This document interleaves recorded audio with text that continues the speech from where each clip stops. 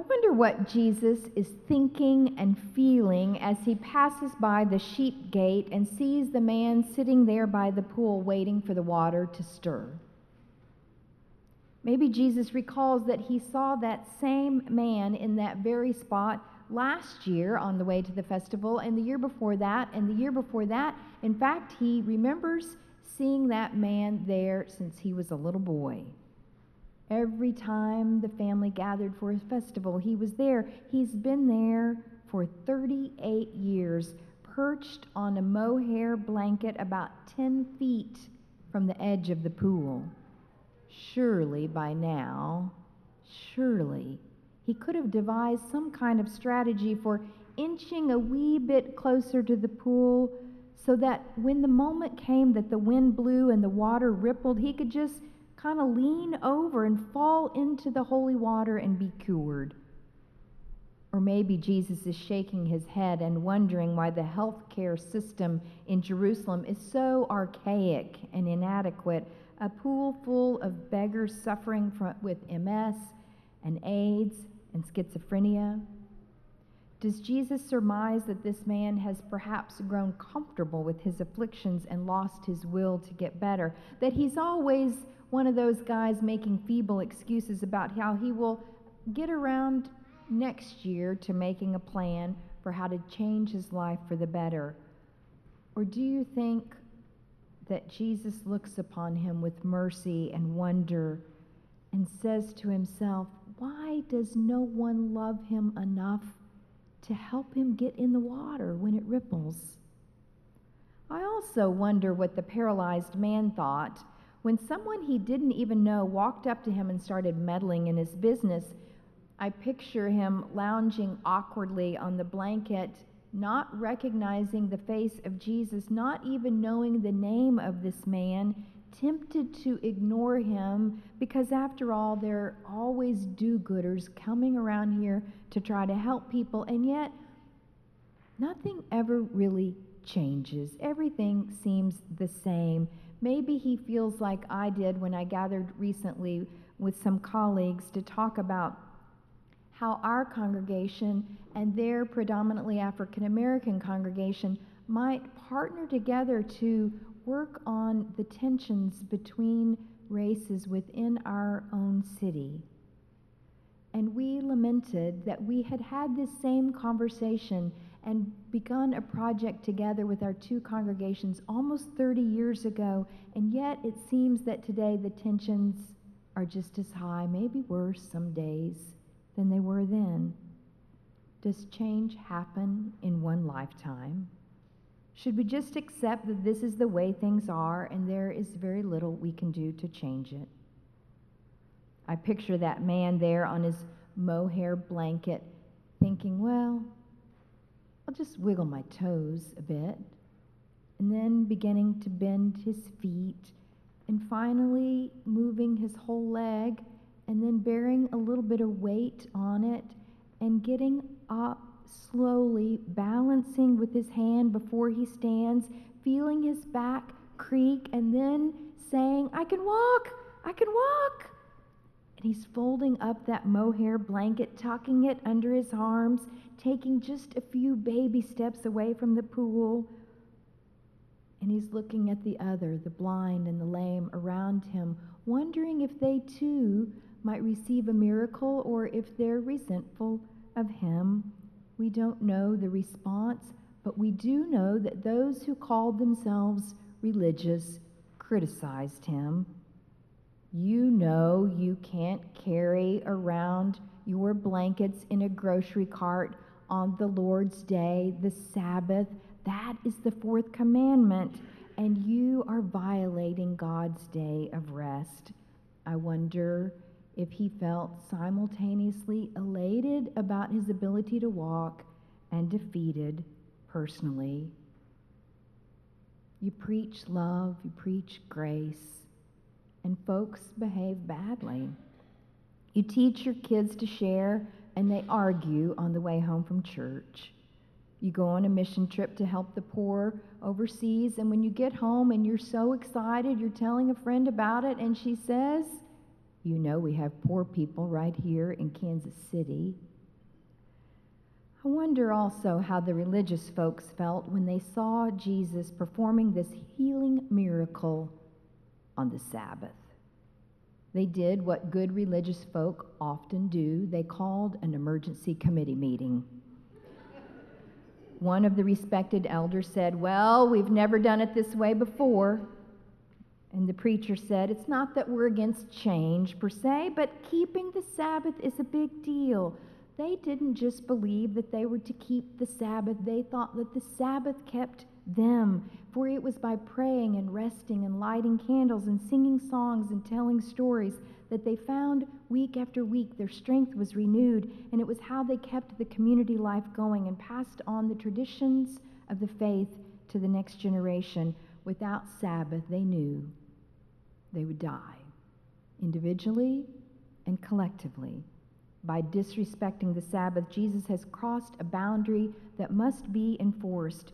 Jesus meant well. I know he did. I knew his parents, Mary and Joseph. But why didn't he have the wisdom to wait one more day to heal this man who had been sick for 38 years? What was one day going to hurt? Jesus is provoking us. He must be stopped. And already you can see it. The stage has been set for a crucifixion. What do you think when you hear this tale from John's Gospel? Is there one character in the story that you gravitate to, that you most relate to, that you can imagine you would be had you been there that day? Were you Jesus, getting in trouble for doing good but with poor timing? Are you the paralyzed man stuck in a rut? Or are you a member of the God Squad, part of the religious establishment, trying to make sure that everyone stays on the straight and narrow, doing what's best, doing the right thing? John, or maybe it's the person who writes this gospel called John, senses that there is some kind of tension, some kind of spiritual controversy, and I wonder if part of it was in the early church, the first Christians, trying to figure out what to make of this person called Jesus. What role was he to play in their lives, in their life of faith?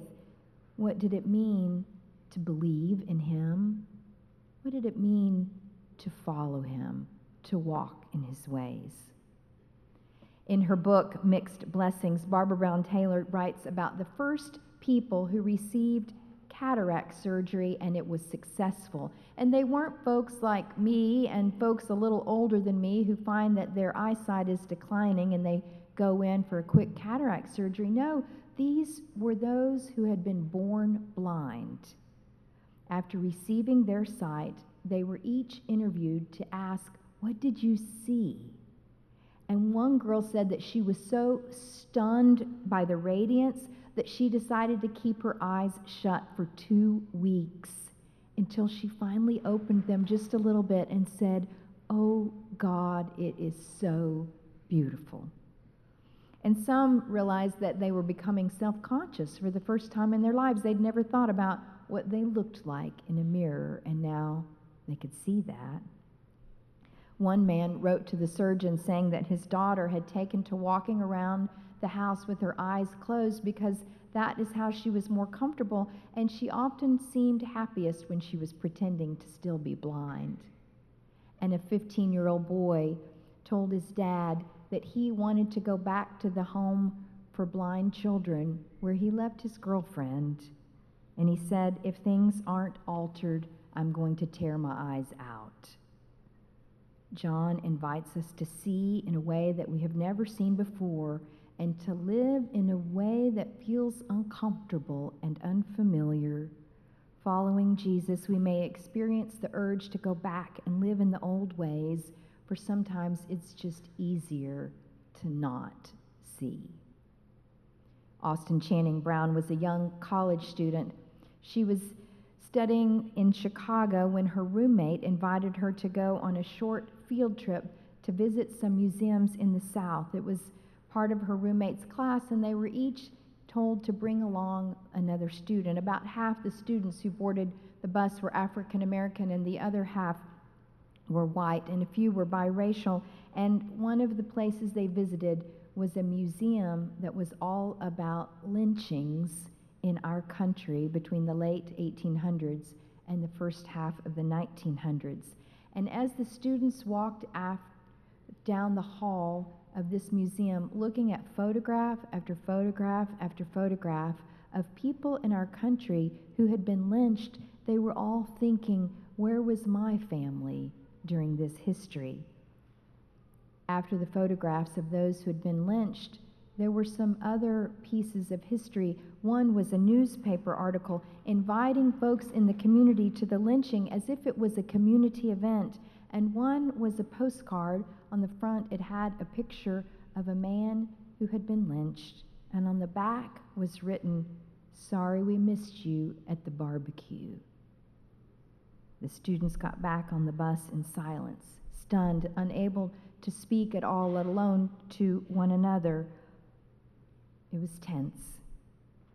They wondered, how does a society become so spiritually paralyzed that it is unable to see the ways that it is complicit with evil?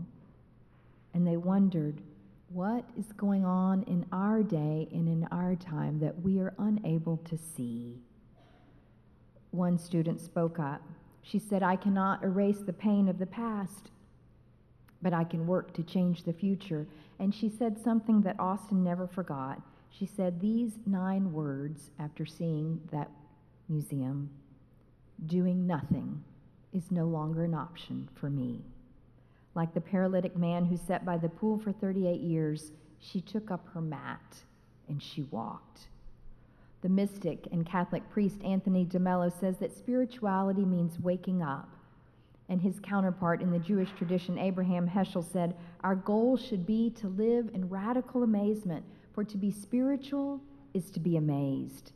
The goal of John's Gospel is to get us to reorient our vision, to see something new that amazes us. Well, after the controversial healing of the paralytic, Jesus goes to a place that he's completely at home and comfortable in, the temple. But there, a tense dialogue unfolds between Jesus and the other religious leaders. They are still fuming and plotting to persecute Jesus because of his careless disregard for the Sabbath. But Jesus defends his actions. He counters them by saying, "My Father is still working, and so I am working." You see, Jesus knew that they knew what you and I may not know, that it was common in Jewish thought that though people are forbidden to work on the Sabbath, that God's work of creation and life continues 7 days of the week. For the rabbis would converse about how could it be that the Sabbath could roll around and it could rain? God is at work. How could it be that a baby is born on the Sabbath? God's creative, holy energy still unfolding in the world, even on this day of rest. So God is always, forever, and in every moment, the giver of life. And so Jesus says, whatever God does, I do. God gives life, so I give life. Jesus sees his work not as you and I would see cleaning out a closet this afternoon, or working a part-time job at Quick Trip, or going by the office and picking up some paperwork and catching up on emails. No, what Jesus sees himself doing is letting the life force and holy energy of God live through him, because he wanted to invest his time here on earth letting everyone know that God is for life in them, life abundant. And so it was absolutely impossible for him to not heal on the Sabbath. Jesus came that you and I might know that God longs for our wholeness and our fullness. But can't that be easy to forget? How often I lose sight of it. Every year at community camp, a hardy group gets up at 4:30 or 4:45 in the morning and sets out on a hike to Emerald Lake. It's a pretty ordinary hike. Many have already been there earlier in the week. It's only about 4 miles. They've all seen Emerald Lake before, but on this day, it's different. It's risky.